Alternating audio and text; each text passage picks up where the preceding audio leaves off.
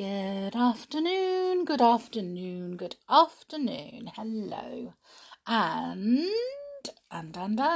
welcome to the next instalment of Well Done Secret 7. And we're going to see what happens next, because remember, Peter and Colin have found the strange boy with the kitten, up in the treehouse. So let's have a look. Chapter 9, Another Meeting. Peter and Colin helped the boy to get out the cushions from the rubber sheet. The kitten sat on a nearby branch watching. It was a dear little thing, a fluffy tabby. "You can have the rest of our biscuits and a drink too if you want to," said Colin. "I nearly forgot that ship book. I must get it out of the cubby hole."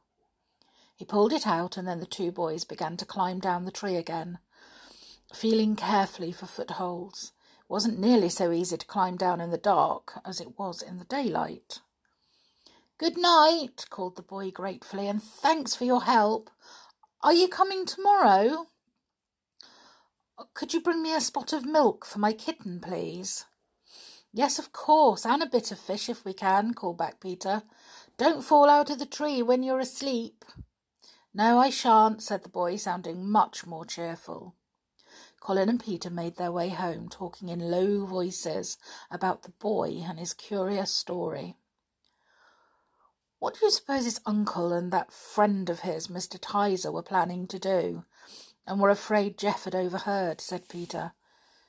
"If it was a robbery or something, we ought to try and stop it." "Well, if we can find out anything from Jeff, I really do think we ought to tell someone," said Colin. "Your parents, for instance." "Yes, but it would be nice to see if the Secret 7 can do something about it first," said Peter. "We'll call a meeting tomorrow up the tree, with Jeff there, and we'll see what we can get out of him. He must have heard something that was said." "Right," said Colin, beginning to feel excited. "This is grand. Just when we thought nothing would ever happen, something does. Do you want me to go and tell everyone tomorrow morning that something is up, and we must meet at the tree?" "Yes," said Peter. "Passwords and everything. I'll be at the bottom of the tree, and nobody must yell out the password. Just whisper it. Badges must be worn too." "Good," said Colin, pleased.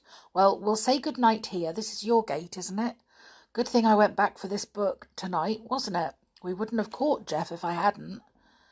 The boys went their different ways, and Peter wondered whether or not to wake Janet and tell her about the boy in the treehouse, but he decided not to. It would keep till morning. All the Secret 7 were excited next morning when they heard about the meeting to be held and were told about Jeff. "Can we take Scamper with us, do you think?" asked Pam. "Do you suppose he would frighten the kitten?" "No, he's nice with kittens," said Peter. "Anyway, he'll be on guard down below, and the kitten will be up the tree with us. So I must remember to take a bottle of milk and a saucer and some fish." "Ooh, good thing we had haddock for breakfast," said Janet. "I'll wrap a bit up in a greaseproof paper." "Oh, poor little kitten. Do you suppose its leg will be all right? Imagine anyone kicking a kitten." Promptly at 10 o'clock, the Secret 7 met at the foot of the tree. The password was whispered importantly to Peter. "Adventure! Adventure! Adventure! Is that boy up there?" "Yes. Got your badge on? Good. Are we all here now? Well, up we go. Scamper, on guard, please."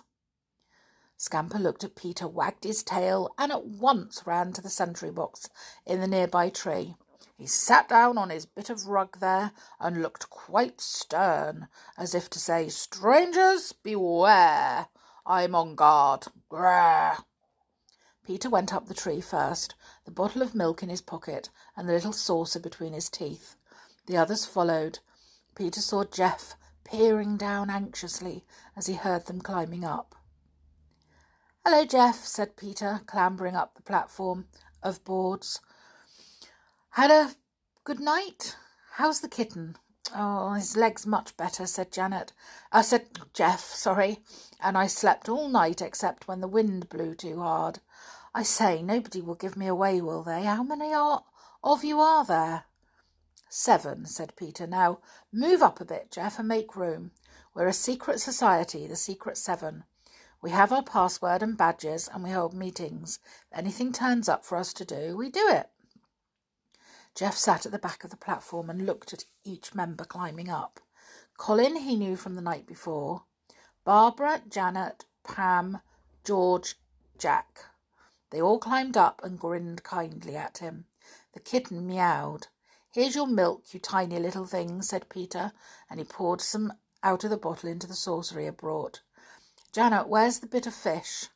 The meeting was totally forgotten as the 7 crowded together on the little platform to watch the hungry kitten lap the milk and pounce on the fish. Jeff watched too. He smiled around gratefully at the children. Thanks, he said. Thanks an awful lot.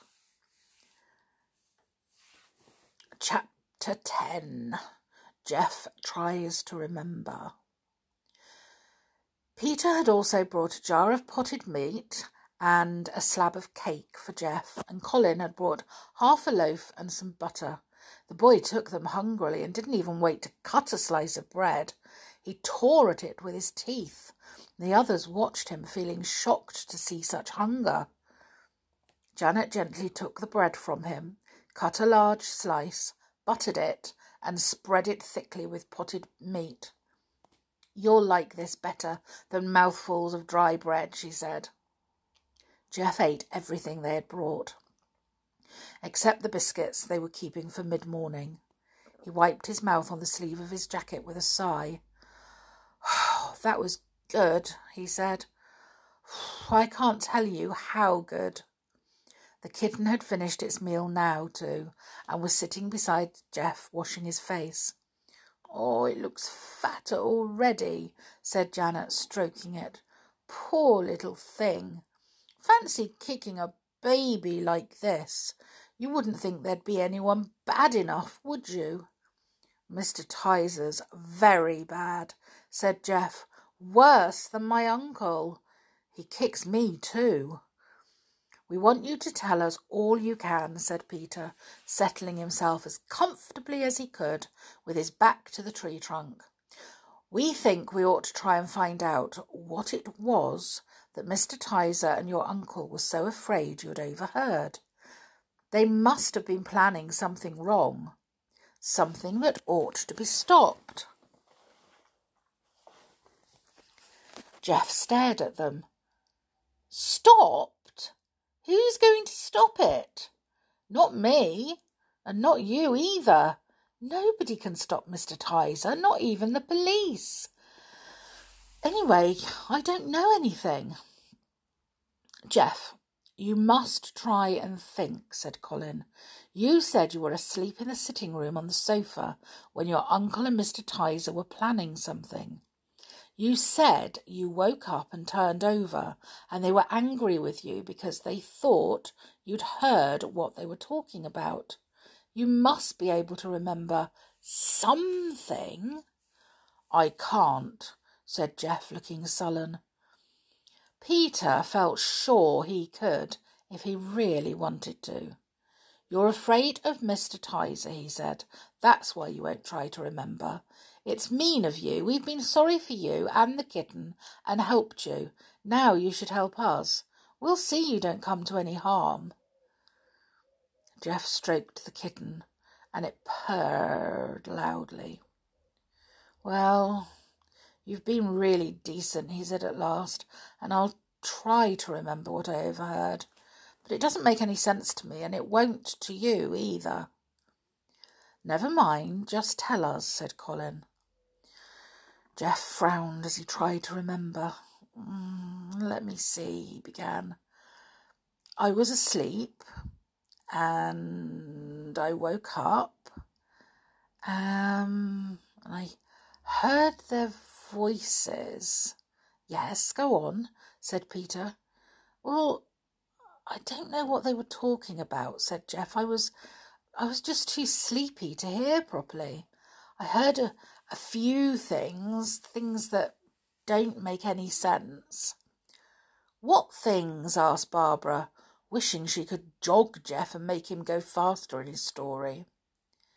Well, let's see. They talked about MKX, said Jeff, frowning hard. Yes, I remember that clearly. MKX. MKX, said Jack. What in the world does that mean? Would it be a code word for someone helping them in their plans? I don't know, said Jeff, but I do remember MKX. Oh, and I remember a date too. Thursday the 25th. They said that 2 or 3 times. That's next Thursday, isn't it? Yes, said Peter, it is. Perhaps that was the date of their next robbery, or whatever they were planning to do. I say, this is exciting. Go on, Jeff, remember anything else? Don't hurry me, said Jeff, else I shall remember wrong. There was a dead silence at once. No one wanted Jeff to remember wrong. They spoke about someone too, said Jeff, wrinkling his forehead. Let's see. Yes, Emma Lane. They kept on about Emma Lane. I do remember that. Emma Lane? That's a good clue, said Colin. We might be able to find out who she is. I've never heard of her. Anything else? Asked Peter. You really are doing very well, Jeff. Think hard.